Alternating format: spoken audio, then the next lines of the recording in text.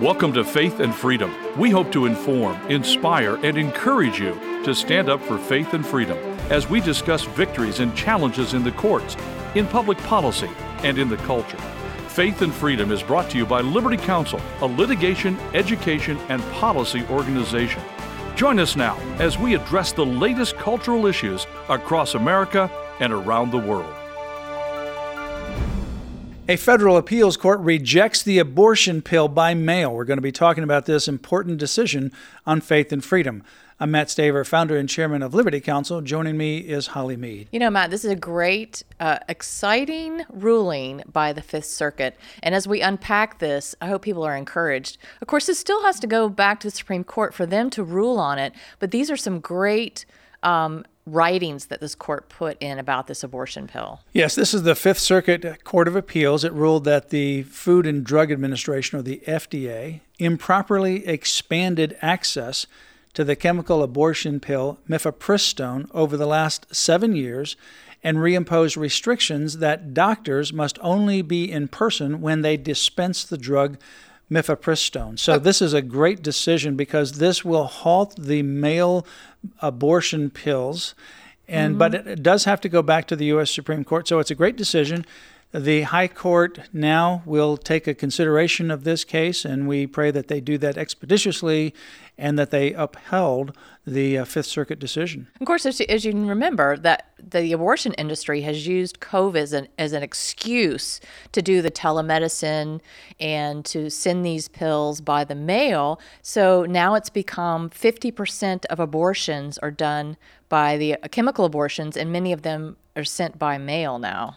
So the High Court three-judge panel actually ruled that the medical professionals that brought the lawsuit against the FDA had likely waited too long to challenge the drug's original approval in 2000. And it also left in place the agency's 2019 approval of the generic version of the pill. However, the appeals court then stated that the FDA failed to properly scrutinize changes that increased access to mifepristone in recent years, such as allowing the drug to be administered without an in-person visit with a medical doctor, including by mail. So that's the main portion of it that is upheld, and that would stop the mail-order abortion pill mifepristone. The court wrote that, quote, although mifepristone was effective for most patients, the studies showed a trend of adverse events for some women. According to the FDA, surgical intervention was required in 7.9% of the subjects in the American trial and 4.5% of subjects in the French trials. The reasons for surgery included heavy bleeding, infection, incomplete abortion, and ongoing pregnancy, meaning that the embryo or fetus continued to grow and develop, close quote. That's from the Fifth Circuit Court of Appeals decision. And, you know, we've been saying all along, there's no such thing as a safe abortion. You know, I was driving the other day and somebody had a bumper sticker that was in front of me and it said, make abortion legal and safe again. But that's not true. It'll never be safe for the woman or the child. It's never been safe. The court decision goes on to say that the FDA's 2021 mail order decision violates the Comstock Act. That decision authorizes the dispensing of mifepristone through the mail or through a mail order pharmacy. That is from the FDA. They wanted to authorize this by mail. They say it violates the Comstock Act. It says, by using the mails for mailing a drug for producing abortion is precisely, the court says, what the Comstock Act prohibits. That is a decision or a portion written by Judge Ho in his concurrence to the court's opinion. Because you think about it, these women get these abortion pills in the mail, they take them at home, and many times they have heavy, heavy bleeding and could easily die from that with no supervision. We interviewed an OBGYN who's board certified for many years. Dr. Lyle, and he's up in the panhandle of Florida, a great OBGYN. And very experienced on this particular abortion pill drug. And he's also been successful at giving medication to reverse the effects of this abortion pill when someone takes the pill and then changes their mind within a certain time period. He's been successful at actually giving medication that would stop this abortion pill's process of causing the abortion. But he said that what happens is when they get these abortion pills, they may be told or they may learn that as part of this abortion, chemical abortion, that they'll have bleeding. So when they do have bleeding and cramping, when they do have bleeding or cramping, for example, they think it's just part of the response to the abortion drug. But what may actually be happening, he said, in a certain percentage of, I think about 1% of women have an ectopic or tubal pregnancy, where the baby is actually now developing or growing. It's in the fallopian tube, but it's not implanted yet.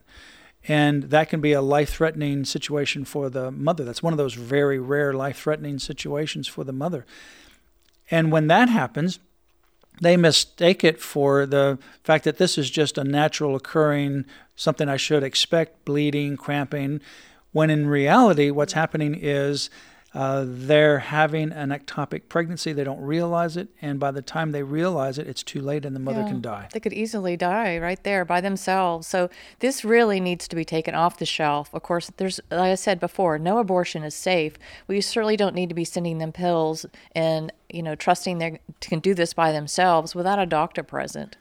Well, Liberty Counsel filed an amicus brief on behalf of the Frederick Douglass Foundation and the National Hispanic Christian Leadership Conference, which both have a strong interest in exposing the racist and eugenic history of the FDA's chemical abortion regimen that has had catastrophic effects on their communities. Of course, this goes all the way back to Margaret Sanger and her racist eugenic Malthusian, which is the population control eugenics movement that she and others promoted, like H.G. Wells, George Bernard Shaw, the founder of 3-in-1 Oil, so many others, were as part of that same Darwinian ideology where they wanted to eliminate certain classes of people. And that's why Sanger wanted to place some of these clinics in these minority neighborhoods. So the black community, the Hispanic community, the minority community, they've been heavily impacted by abortion, and their numbers have been drastically decreased,